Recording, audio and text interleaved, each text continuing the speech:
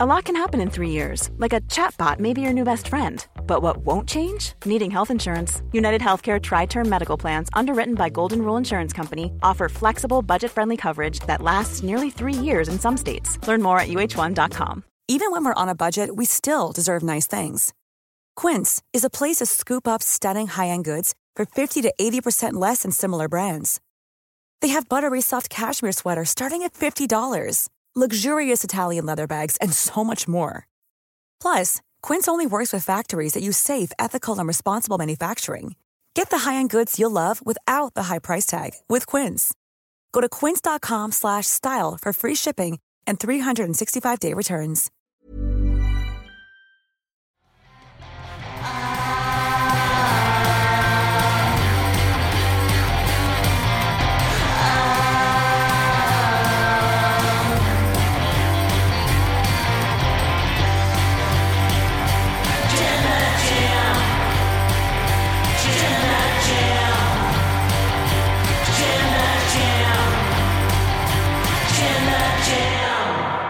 Suffering succotash. Roman Reigns is looking real got to these days on SmackDown because he's shown up, you see. Hello and welcome to the SmackDown podcast here on the Wrestle Talk podcast channel. I am your host, Tempest, alongside my wonderful and beautiful co-host, Sat. Niangi. Sat, what's causing all this? LA Knight, Crown Jewel, Roman Reigns. Acknowledge him. He's the new head of the table. But before we begin, a little... I'm more energized. Happy Saturday Day. For those of you who missed me last week, apologies. I'm like Ian Riccaboni. Every time you don't see me, it's family stuff. I'm a father. I'm a partner. So I got like life admin to deal with because I work in real life 6 days a week. So Wrestle Talk, they offered me some time off, and that was one of the times off. But of course, I missed you. I saw you and Pete last week. It made me laugh. You guys did the whole intro stuff and everything like that. And I was like, oh, it's cute. Tempest trying to keep the tradition alive, albeit different. But yeah, I'm good to be back. What's causing all this? Like I said, LA Knight, Roman Reigns. Let's break it down. Let's break it down. Dun, da, da, da, da, da, da, break it down. So, of course, this show opens. We are going to start with the opening to this show. Mm-hmm. We start with the contract signing between Roman Reigns and LA Knight. Yeah.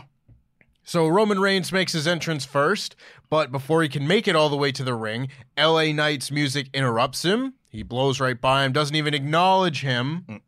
Choice of words indeed. And he gets in the ring, does his whole spiel, and he sits down at the table, at the head of the table, where Roman Reigns typically likes to sit at these contract signings. So Roman Reigns is looking a little bit upset by all of this, but he gets in the ring and he's still cool as a cucumber. He gets in, and LA Knight is just rearing to go. He wants to sign this contract. Yeah. And he signs. They get Roman Reigns to sign. His pen doesn't work. Needs to get a second pen. They sign. And Roman Reigns starts talking about, man, you know, this is your first time doing all this. You've never had a contract signing before. You've never had a championship match before. I'll go easy on you, sweetheart. And LA Knight doesn't take too kindly to this, of course. But he says, yeah, you know, this is my first time going for the WWE Championship. In just a year here on SmackDown, I've risen to the top.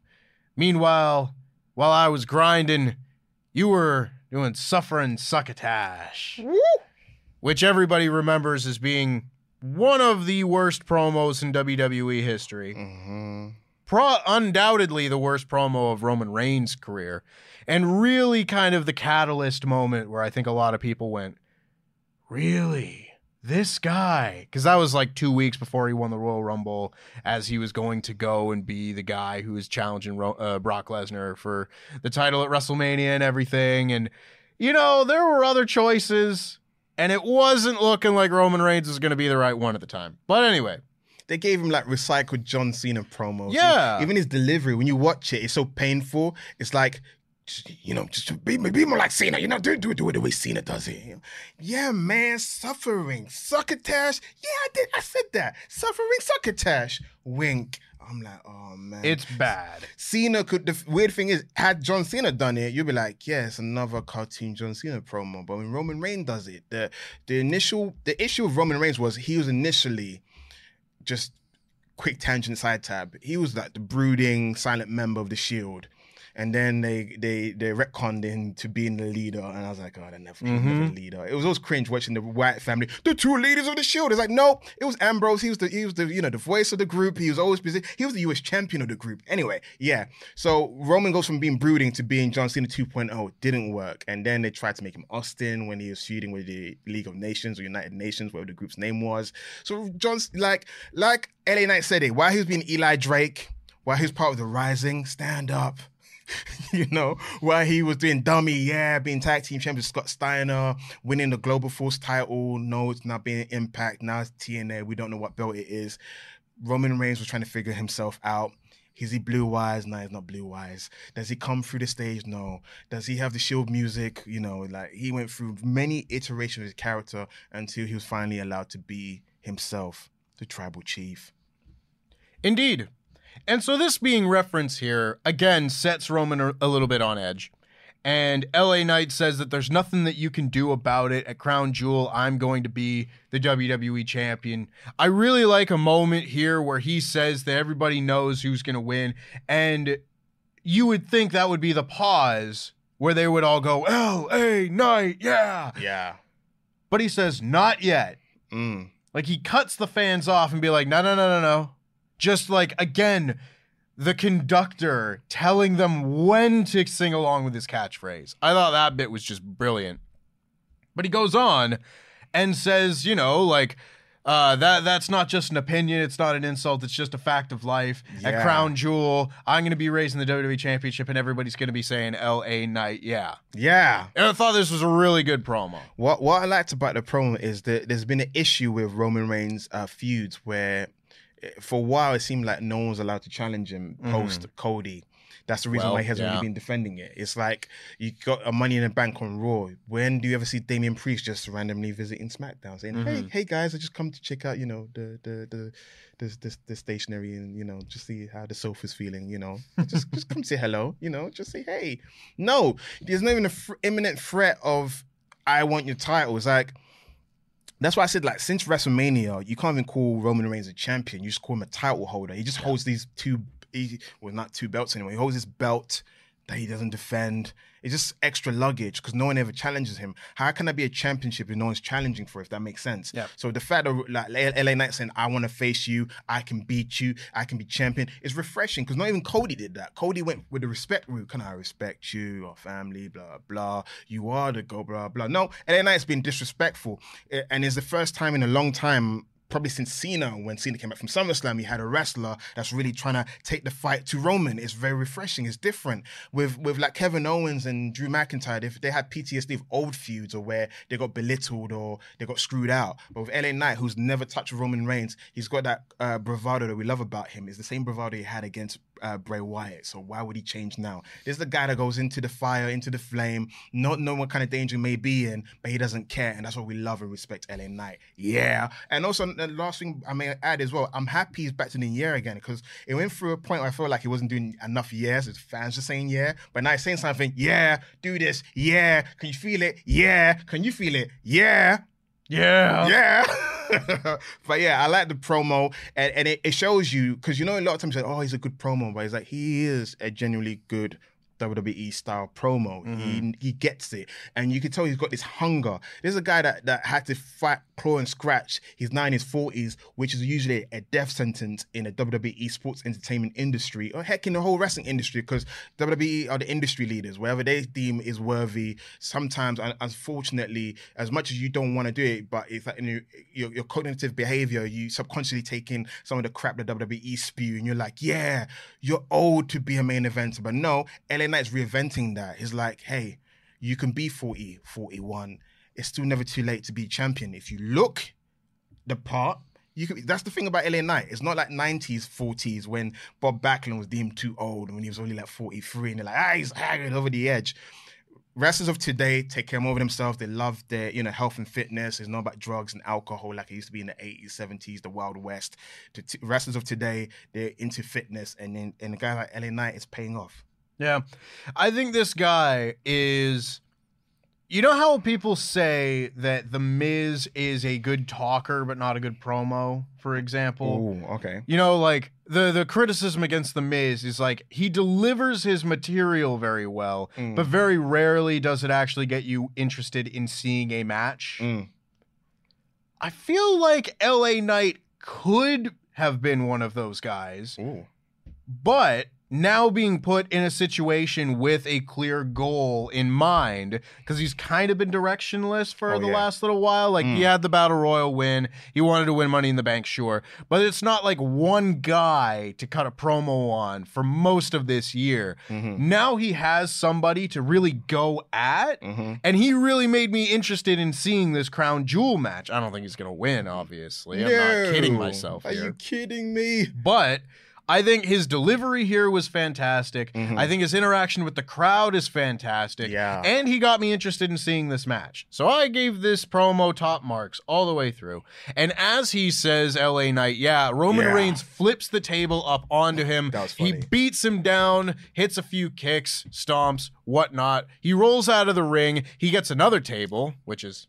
It's funny. He already had one right there, but he gets another table. He puts it in the ring. As he sets it up, he turns around. LA Knight turns the tables on him. He starts getting the advantage, at which point he gets jumped by Jimmy Uso. Roman Reigns retreats to the entranceway. Jimmy Uso's like, I got this, and then gets slammed through the table as LA Knight stands tall. I thought this was a really good little contract signing segment. Still pretty, by the books, it's a contract signing. They're not terribly creative segments.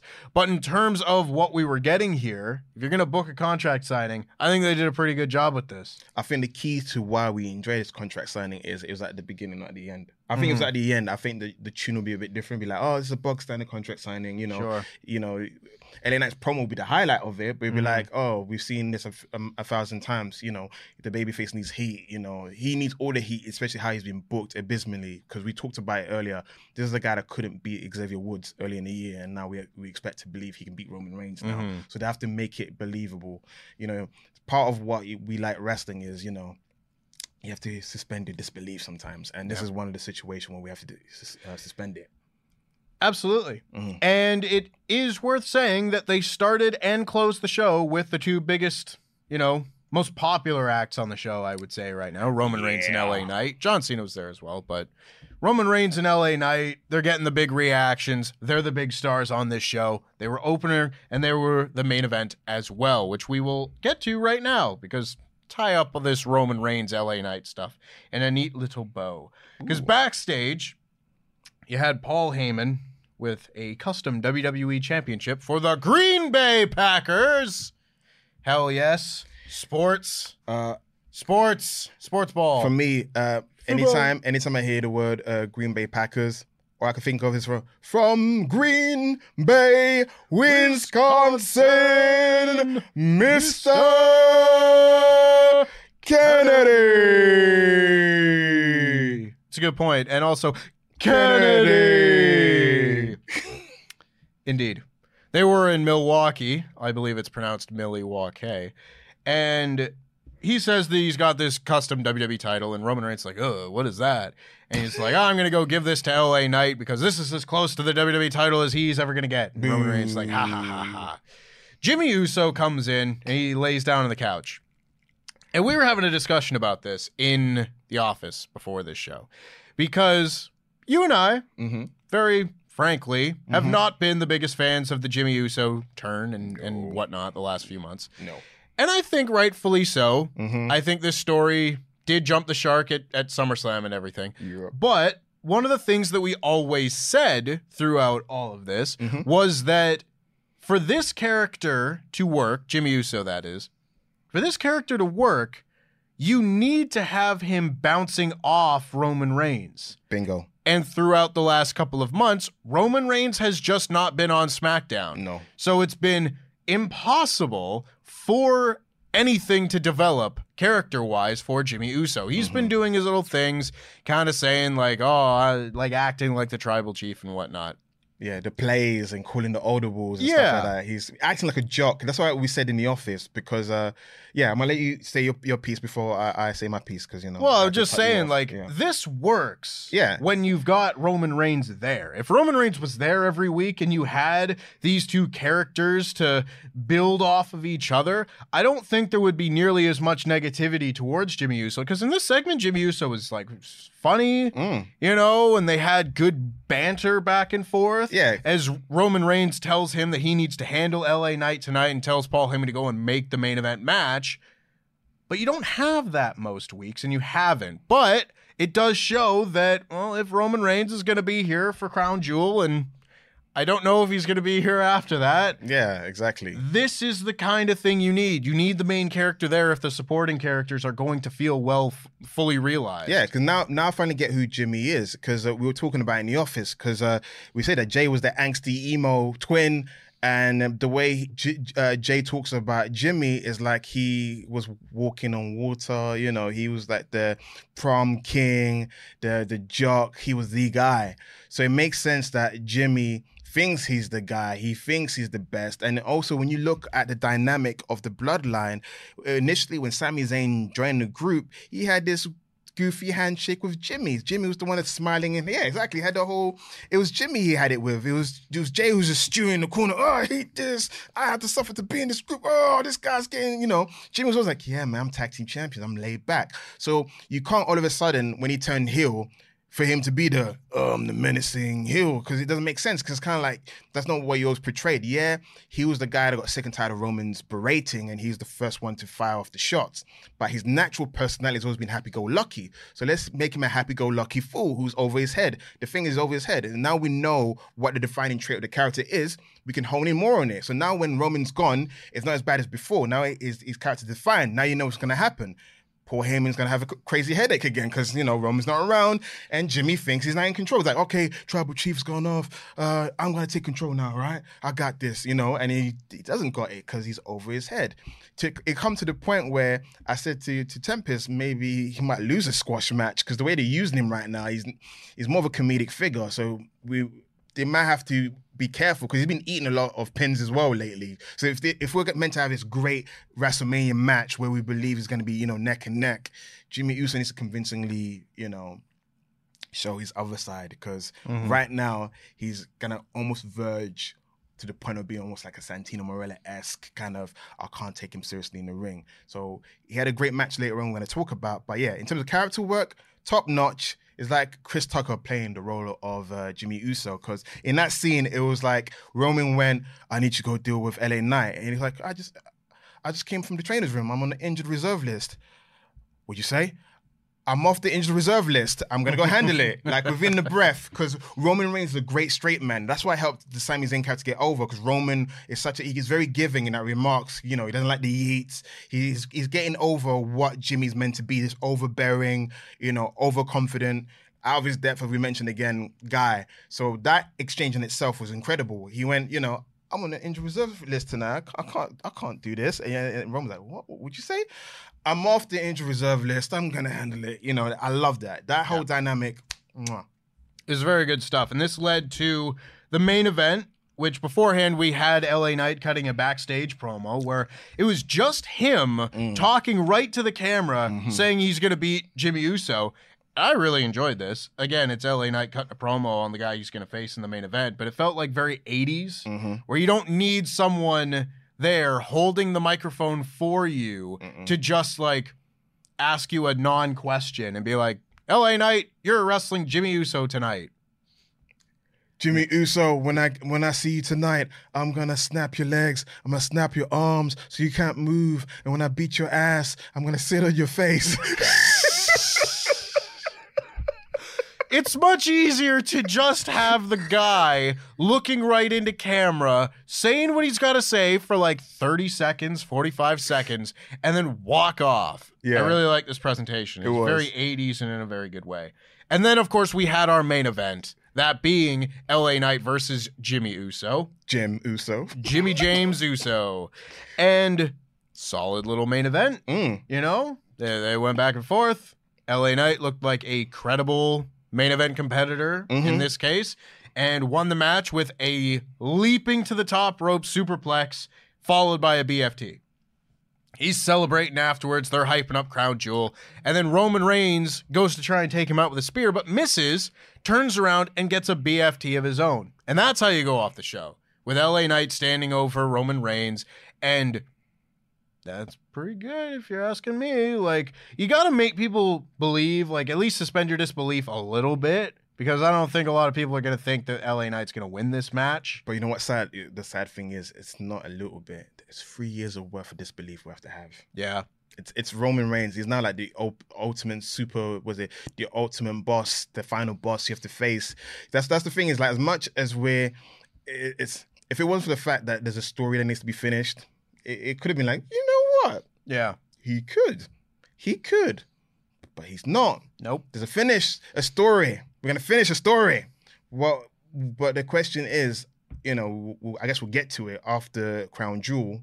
What's next for LA Knight? Yeah. Well, we will find out. Let us know what you thought of the entire LA Knight Roman Reigns fiasco that was on this episode of SmackDown. How do you think the Jimmy Uso character is working out between all these, and how much do you think Roman Reigns being there affects that character development? Let us know the answers to all of these things in the comments down below. Let us know your thoughts on the show, and make sure, of course, that you've liked this video, subscribed, and rung that bell to stay notified for all future podcasts here on the channel.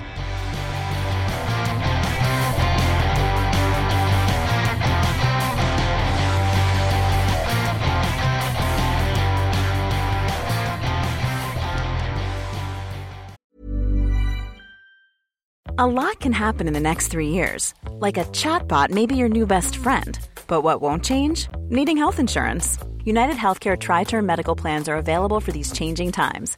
Underwritten by Golden Rule Insurance Company, they offer budget-friendly, flexible coverage for people who are in between jobs or missed open enrollment. The plans last nearly 3 years in some states, with access to a nationwide network of doctors and hospitals. So for whatever tomorrow brings, United Healthcare Tri-Term Medical Plans may be for you. Learn more at uh1.com. When you're ready to pop the question, the last thing you want to do is second-guess the ring. At BlueNile.com, you can design a one-of-a-kind ring with the ease and convenience of shopping online. Choose your diamond and setting. When you find the one, you'll get it delivered right to your door. Go to BlueNile.com and use promo code LISTEN to get $50 off your purchase of $500 or more. That's code LISTEN at BlueNile.com for $50 off your purchase. BlueNile.com, code LISTEN. Ryan Reynolds here from Mint Mobile. With the price of just about everything going up during inflation, we thought we'd bring our prices down. So to help us, we brought in a reverse auctioneer, which is apparently a thing. Mint Mobile Unlimited Premium Wireless. How to get 30, 30, bit to get 30, bit to get 20, 20, 20, bit to get 20, 20, bit to get 15, 15, 15, 15, just $15 a month? Sold! Give it a try at mintmobile.com/switch. $45 up front for 3 months plus taxes and fees. Promo rate for new customers for limited time. Unlimited more than 40 gigabytes per month. Slows full terms at mintmobile.com. Quality sleep is essential. That's why the Sleep Number Smart Bed is designed for your ever-evolving sleep needs. Need a bed that's firmer or softer on either side? Helps you sleep at a comfortable temperature? Sleep Number Smart Beds let you individualize your comfort, so you sleep better together. J.D. Power ranks Sleep Number number 1 in customer satisfaction with mattresses purchased in-store. And now, save 50% on the Sleep Number Limited Edition Smart Bed for a limited time. For J.D. Power 2023 award information, visit jdpower.com/awards. Only at a Sleep Number store or sleepnumber.com.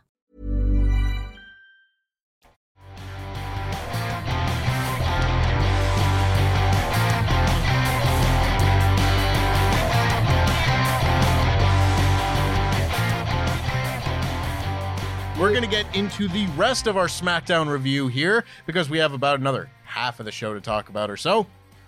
Because the first match on the show, following that contract signing segment, was the LWO of Santos Escobar and Carlito taking on the Street Profits and their new music. Yes!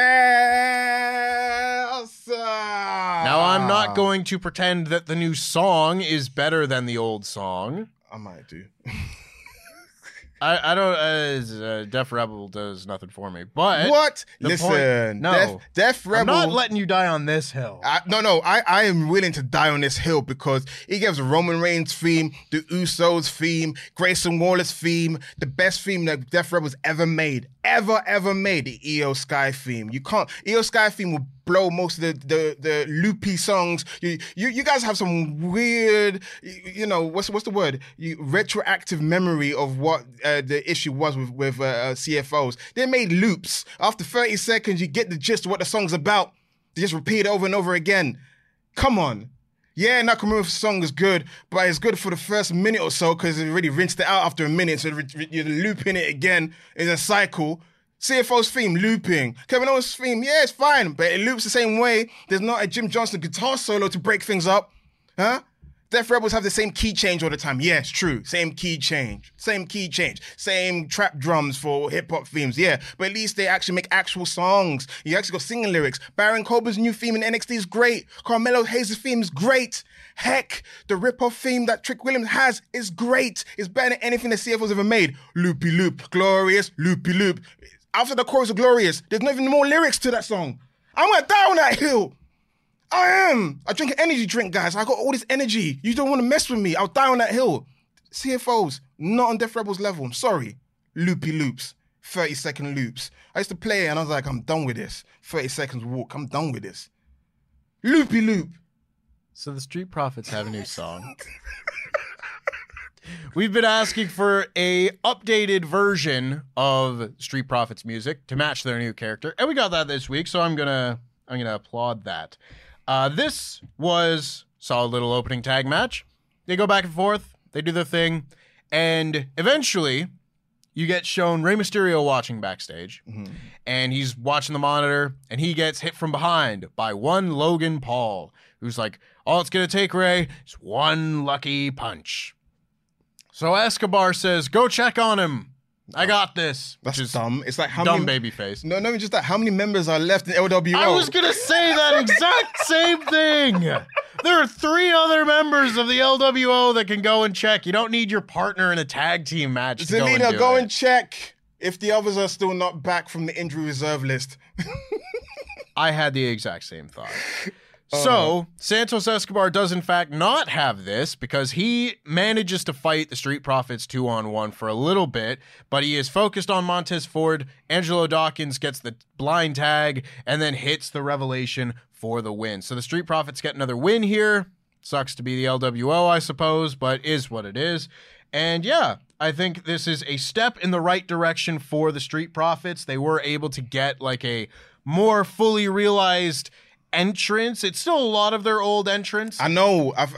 The thing is, I'm trying. But they're taking steps forward. That's the thing. I'm trying to resist to complain because I'm asking for a traditional heel turn, and they're doing things like we're doing a slow heel turn. They're shedding their skin bit by bit. Then, because I don't know, maybe it's like, do you want them to be brooding heels? Would that take away from the fact that Montez is very, charismatic? But there's also another way to channel his charisma because he got enough energy. It reminds me of Shawn Michaels. Shawn Michaels, wherever heel baby face, he's either obviously obnoxious jerk or obviously obnoxious babyface.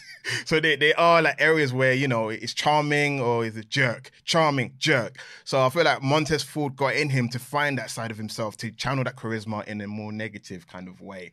But I like the fact that Angelo Dawkins has got a more realized wrestling outfit. I was always like, the baggy basketball shorts and outfit. I get what he's going for, trying to look like a baller. But now he's got a more uniform wrestling outfit that kind of complements Montez's one a bit more. He's wearing gloves, he's trying to have his own style. But I appreciate the change they're making. The entrance, you know what? Who knows? In a few months' time, we'll be like, oh, they're not doing that anymore. They're now just walking solid and looking mean. But it's like, well, let's be realistic. Again, I don't know. So I'm reserving my right to judge until I've seen the finished product. I think that is fair. After that, we have Logan Paul walking backstage and kind of does an interview, kind of ignores the interview. Like, interview lady doesn't get to ask her questions. He just continues walking. He's like, no, Kathy. He took Kathy Kelly's microphone and then gave it back to her. That was like that made me laugh. I don't know. It made me chuckle. It was random. As a media person, you never let go of your microphone. They teach you that. Yeah, anyway. but he took her by surprise because she's like, no, never. Wait, you ain't got your microphone, they take it back. See, too slow. Like... So he continues walking, and he kind of comes face to face with Kevin Owens, and they have a little stare down. And it looks like something maybe is going to happen here. And I believe that Logan Paul's probably winning that U.S. title. I'm not going to lie. I think he's winning that title at Crown Jewel. And I think a next feud for him could very easily end up being Kevin Owens. The reason I'm making noises is because it's like, yeah. The reason I'm making the woo sound is because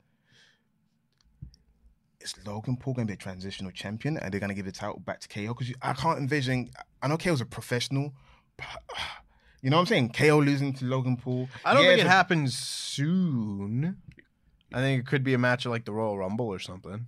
I thought, you know what? Low-key, I was thinking of teasing a douchey trio of Logan Paul, Austin Theory. Actually, no, actually a four-way, actually, because he's got an alliance with Dominic Mysterio. So you got Dominic, Logan Paul, Austin Theory, and Grayson Waller. All four of these guys together. Woo. Well, we'll get to them. Because they go their separate ways. Logan Paul walks off. Kevin Owens is left standing there. And who approaches but Austin Theory and Grayson Waller. A-Town Down Under. Yes. They walk up and they're being obnoxious or whatever. And Kevin Owens just starts rearing to go. He's ready for a fight. He says, I'm going to knock you both out with one punch. You deserve a punch to the face, which is in reference to the deal he did last week, backstage interview with Kathy Kelly, where he says that both Austin Theory and Grayson Waller could use a punch to the face. So the officials and everything, they separate them. And then you got a shot of just Theory and Waller stood shoulder to shoulder being like, oh, what was it going to do? He's going to try and knock us out with one punch? That would never work. And then just a fist comes in from off screen and boom, boom, gets both of them with one shot. Drops both Theory and Waller. And he's like, yeah, there you go. One punch. So Kevin Owens is one punch man, and that's it. Yeah, what was great as well, because Jamie Noble was one of the officials separating them, and he went to Jamie, I could knock him with one punch, and then Jamie was like, yeah, you can. I know, it was really funny. He goes, yeah, you can. And then when he did, he goes, see, Jamie, I did it. That's what he said when he was leaving. See, Jamie, I knew I can do it. Like, he was so proud of himself. Former Ring of Honor world champions bonding over a punch. Love to see it.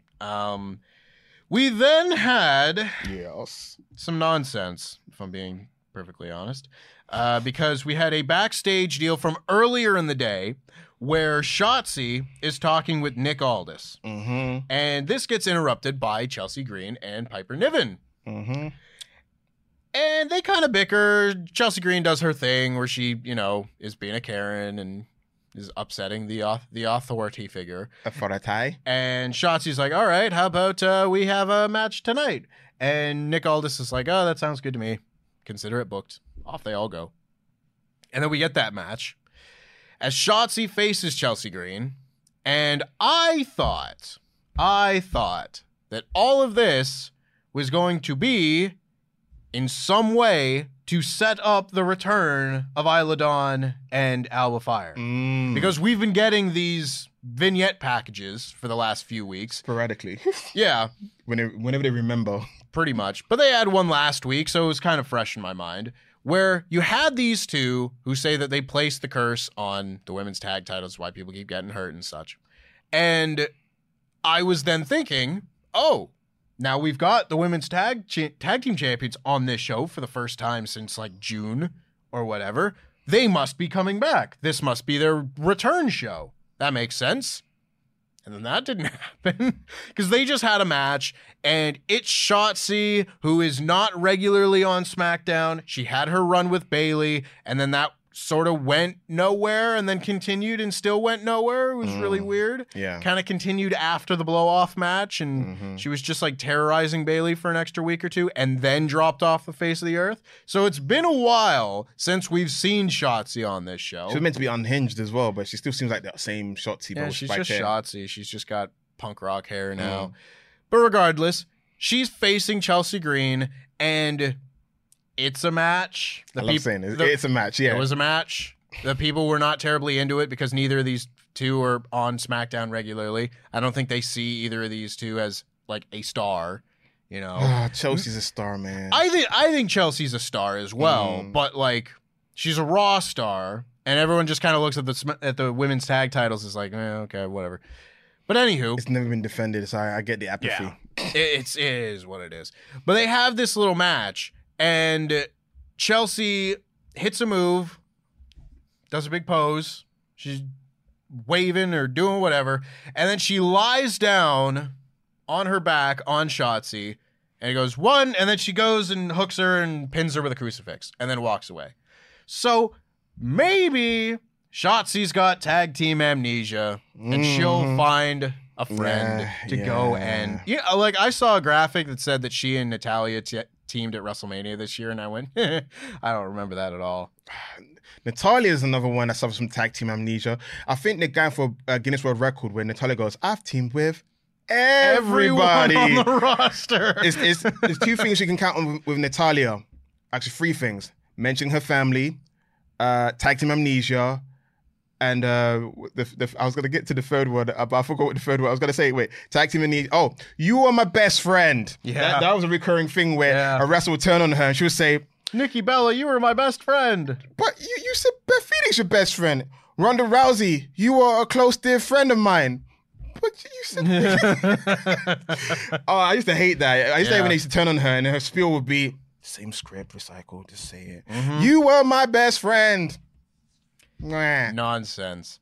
That was this was the women's match on this show. The customary one women, do what Raw does.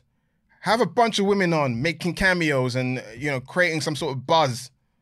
Gosh. Yeah. We had Damage Control backstage in a later segment, but that was about it. So in this case, that was that. And then the next thing that we got was John Felix Anthony Cena Jr. Ooh. Coming down to the ring for a promo.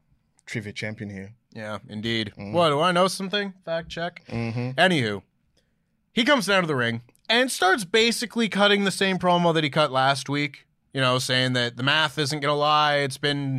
He didn't give a number this week, but last week it was 2002 days, so I guess it's 2009 days. Ooh. Since his last singles win, which was at the Greatest Royal Rumble against Triple H, in case anybody was wondering. That long? It's been that long since his last singles win on TV / broadcast, whatever. Mm. And he says he's going to win at Crown Jewel. The people start chanting, you still got it. And he's like, what if I don't? Ooh. And then he fires up and he's like, but I'm not ready for this ride to be over. Mm-hmm. You people show up whether it's WrestleMania or Crown Jewel or SmackDown here in Milwaukee. Woo! There goes, woo! And then Paul Heyman comes out. Mm-hmm. And this is where I really started to enjoy the segment.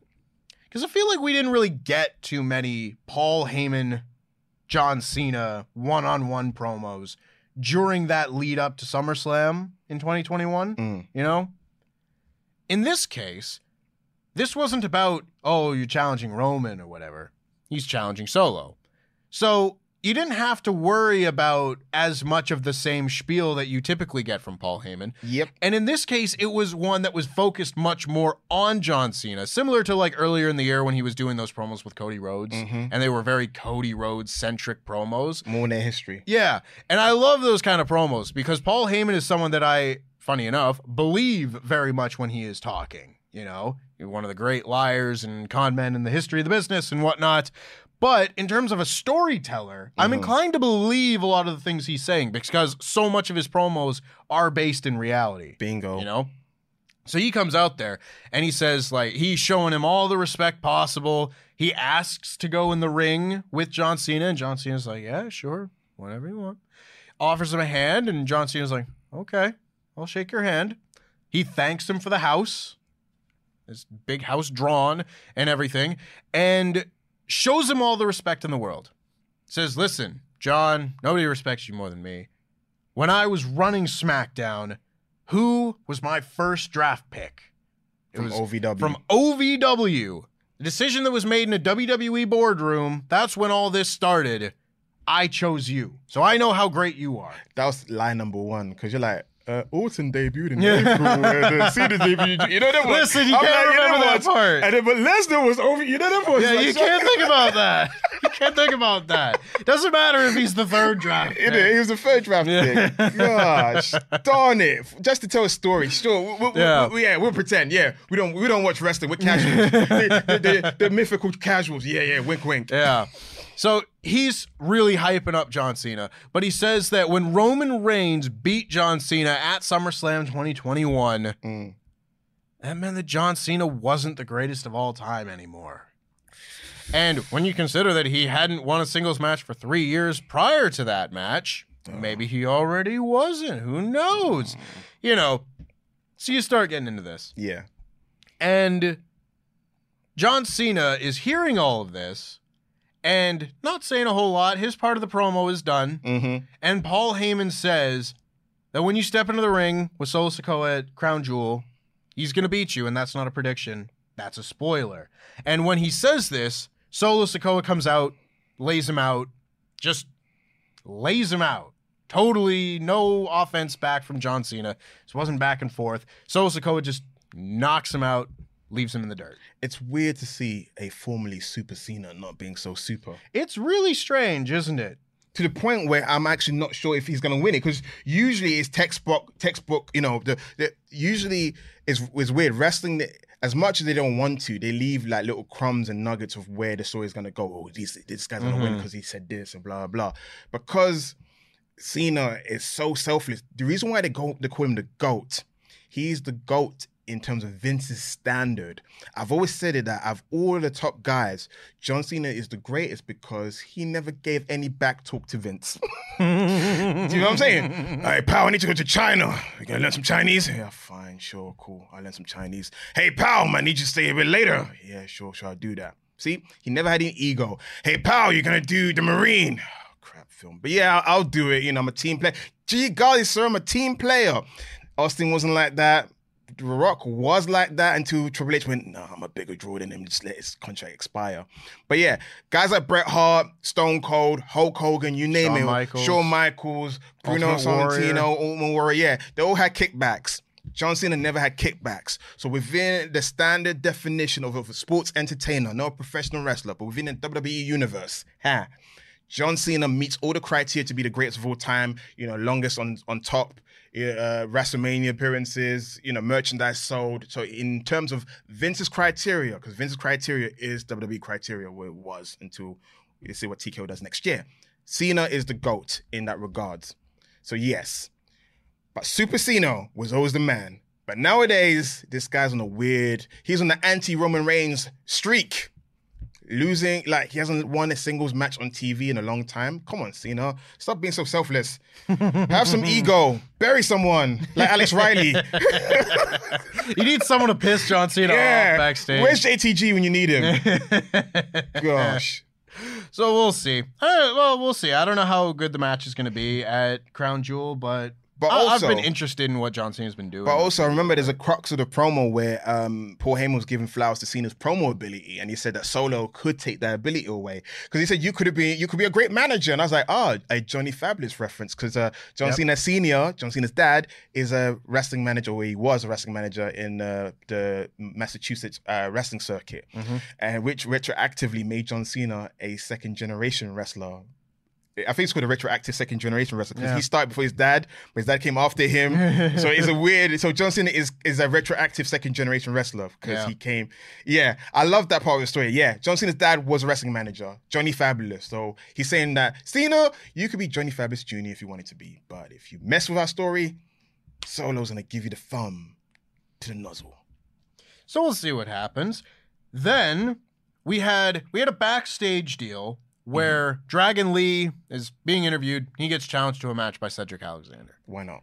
This sounds like a grand old time to me. And you know what? It was. We had Dragon Lee make his entrance, and Cedric Alexander gets a little video package showing his career highlights, former Cruiserweight champion, shows him getting signed by Triple H after his match with Kota Ibushi. Still can't believe that match happened, but it did in a WWE ring. Very good little piece of business here. Thought they need to do these kind of video packages so much more often, because this ticked all the boxes for what I want if you're having someone on TV who's really good but isn't on TV all the time. So they get in the ring, and they have just a fun-ass little match, you know? I said in my edited review of this show that I cannot believe this week's SmackDown and last week's SmackDown are the same show. Because you weren't watching last week's show. No, I wasn't. And I envy you. Because I went on a tirade, a proper tantrum over the booking of Dragon Lee. And more or less the structure of the match, because it was just asinine. But my greater point was you had Cameron Grimes and Dragon Lee team up against Austin Theory and Grayson Waller. And Dragon Lee didn't get to do anything on TV. His whole portion of the match was during the commercial break. They come back from commercial. He's making the hot tag to Cameron Grimes. It's madness. And then they lose. So he doesn't even get to win this match. And then you go from that to this week, where he seems important. His opponent is being given a vignette package to make him seem even more impressive when he wins. And I cannot believe that these are the same show. I know. There's holes in logic, because one didn't make sense, and this, I call this a Tempest special, because it ticks all his boxing when he wants in a wrestling match, and we got a Tempest special, so you should definitely check it out. And Cedric Alexander, severely underrated. Absolutely. I was talking in the office with my dear boy over here, and I said, like, if wrestlers are not utilized as a singles wrestler, if there's too many wrestlers getting pushed and there's wrestlers pushed to the side, my go-to is put them in a tag team. You know, guys like Apollo Crews, who unfortunately went in NXT to rehab his career, to come back to the main roster, to be a dud again, because you can't put him back to NXT, because that'll be like a third time as a fail.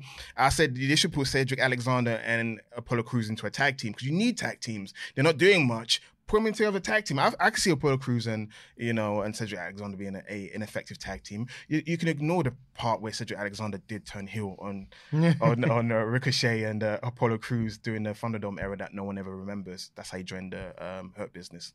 So yeah, you should do that. Yeah.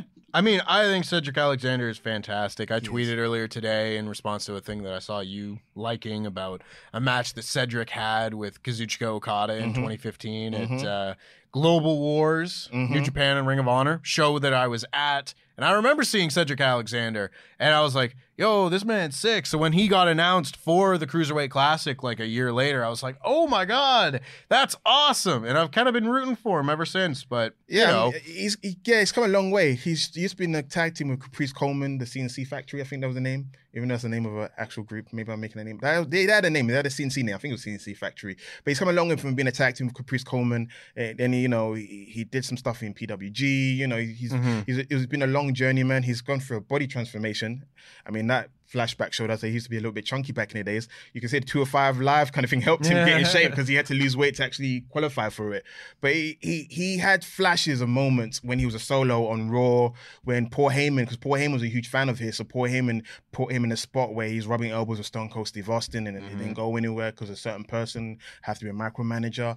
And then, Hurt Business was a highlight of his run on the main roster outside of the Cruiserweight, 205 stuff.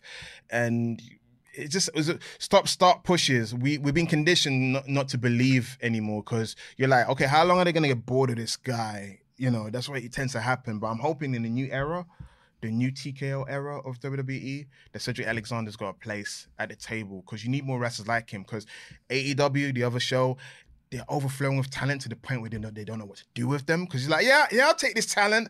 Oh, man, run out of space. ROH, Rampage, what other shows do we have? You know what I'm saying? You need more wrestlers. You need variety. And Cedric Alexander can provide a variety. He can have a match with Dragon Lee. He can have a match with Ricochet, Apollo Crews. There's so many talented guys need to bring out from the basement and actually push them. Absolutely, I agree. And I also got an astoundingly large pop out of this match, because Dragon Lee won this match with the Destino. Little I almost said LIW. LIJ, or I guess in his case, just LI, Los Ingobernables. LFI. Yeah, but originally it was just Los Ingobernables. It was, yes.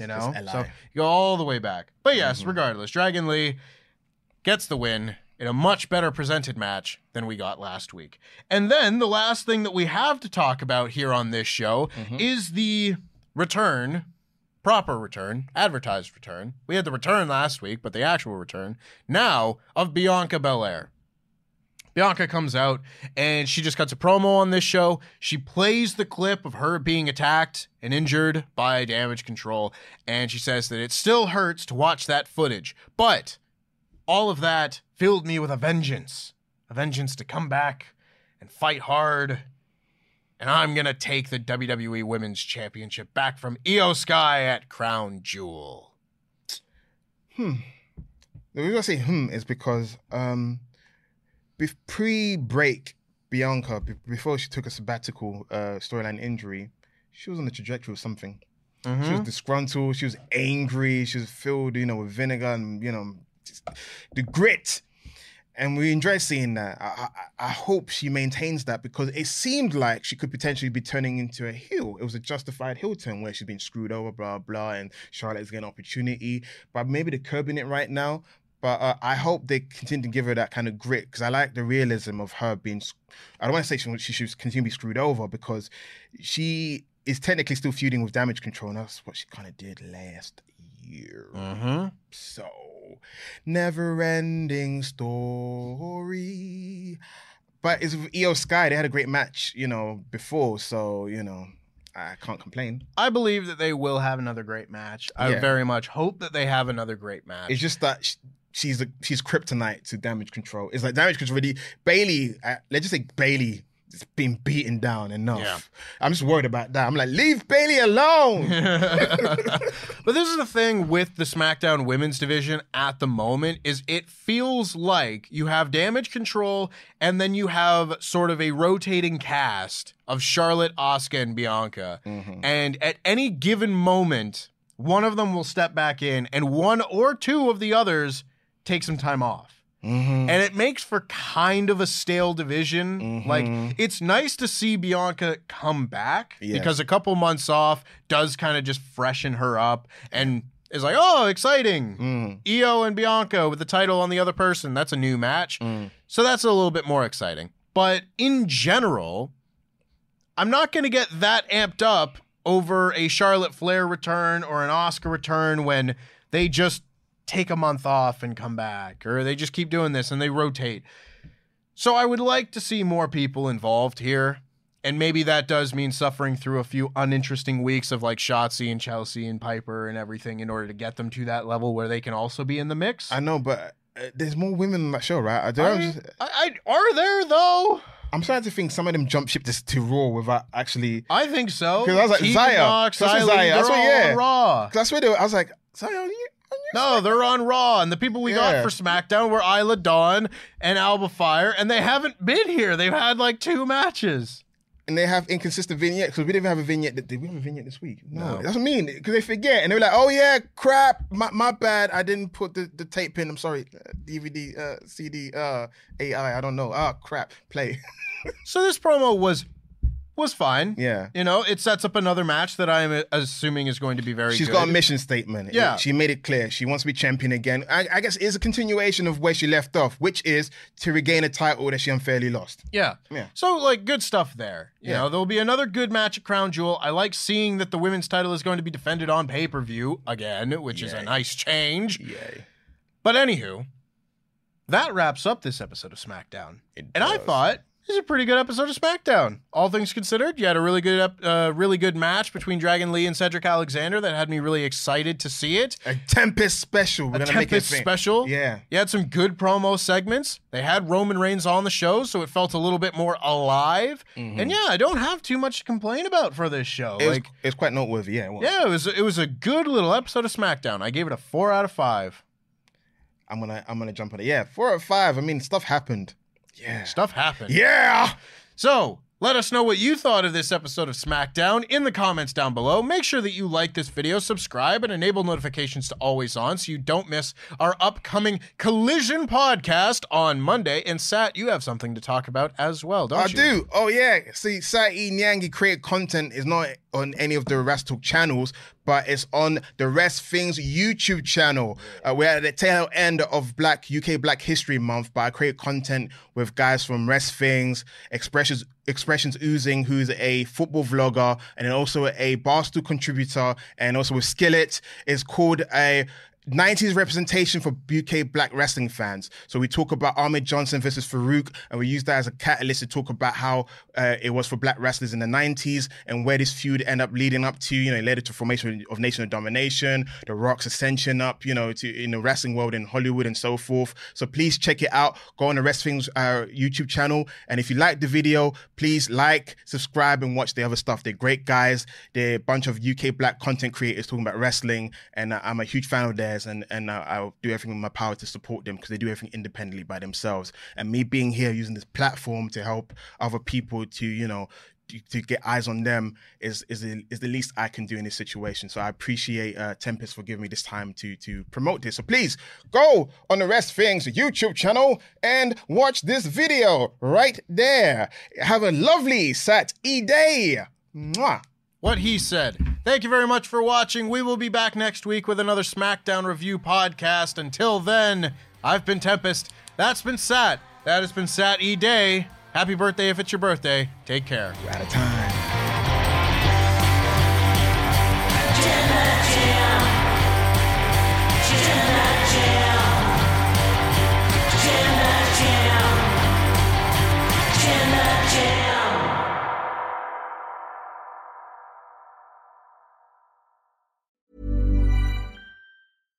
Hi, I'm Daniel, founder of Pretty Litter. Cats and cat owners deserve better than any old-fashioned litter. That's why I teamed up with scientists and veterinarians to create Pretty Litter. Its innovative crystal formula has superior odor control and weighs up to 80% less than clay litter. Pretty Litter even monitors health by changing colors to help detect early signs of potential illness. It's the world's smartest kitty litter. Go to prettylitter.com and use code ACAST for 20% off your first order and a free cat toy. Terms and conditions apply. See site for details. Hi, I'm Daniel, founder of Pretty Litter. Did you know cats tend to hide symptoms of sickness and pain? I learned this the hard way after losing my cat, Gingy. So I created Pretty Litter, a health monitoring litter that helps detect early signs of illness by changing colors, saving you money and potentially your cat's life. Pretty Litter is veterinarian developed, and it's the easiest way to keep tabs on your fur baby's health right at home. Go to prettylitter.com and use code ACAST for 20% off your first order and a free cat toy. Terms and conditions apply. See site for details. Hey, it's Paige DeSorbo from Giggly Squad. High quality fashion without the price tag. Say hello to Quince. I'm snagging high-end essentials like cozy cashmere sweaters, sleek leather jackets, fine jewelry, and so much more. With Quince being 50 to 80% less than similar brands. And they partner with factories that prioritize safe, ethical, and responsible manufacturing. I love that. Luxury quality within reach. Go to quince.com/style to get free shipping and 365-day returns on your next order. Quince.com/style.